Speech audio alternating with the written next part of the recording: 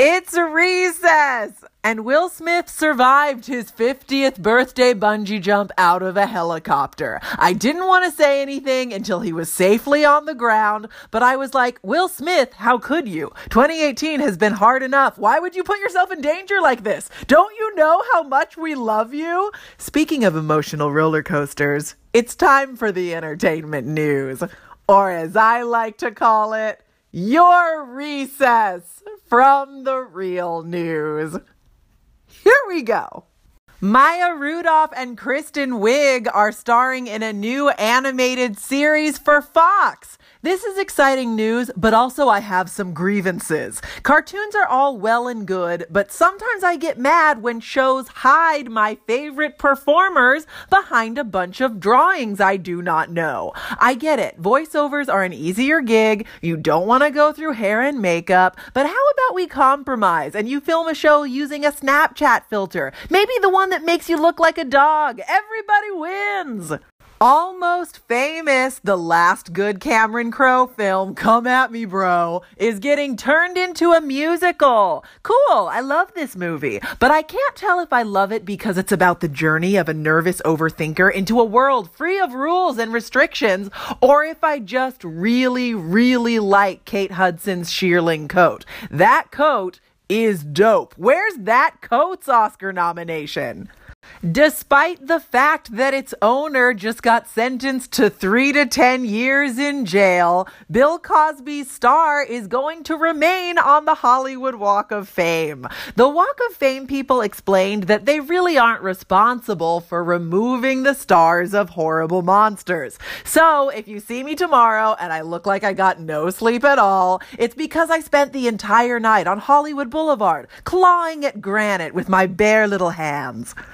Once upon a time, there was an avant-garde yet accessible British musician called FKA Twigs. She was very cool, and we liked her, and we liked the music video for her song Video Girl, even though the title of that song makes any video too on the nose just by default, but I digress. She got engaged to Twilight's Robert Pattinson, and we were all like, cool, you do you. Get it, girl. But now all that has changed. FKA Twigs is in a new high-profile relationship, this time with Shia LaBeouf of Even Goddamn Steven. If you're looking for an explanation, look elsewhere, because I do not have one. This all happened so quickly and I haven't processed it yet. Also, fun fact, Shia LaBeouf is still technically married to Mia Goth. I don't know who she is, but Mia Goth seems like a really good name for Shia LaBeouf's wife, or for a lady who runs a Hot Topic.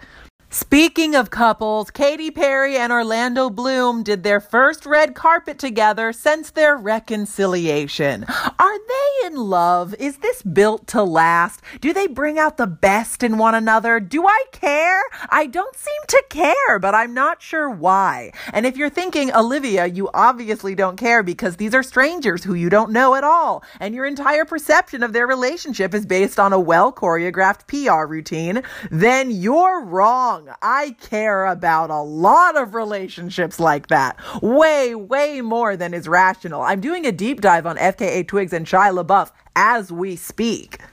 Just to round out this love triangle, Robert Pattinson is now dating Suki Waterhouse. And I have never learned who Suki Waterhouse is, because whenever I read her name, I picture Anna Paquin's character from True Blood, but she is also somehow a reservoir. Take care, guys. I'm Olivia Harewood, and if you enjoy Recess, keep it going by becoming a patron at patreon.com. I will catch you next time, and until then, Recess adjourned.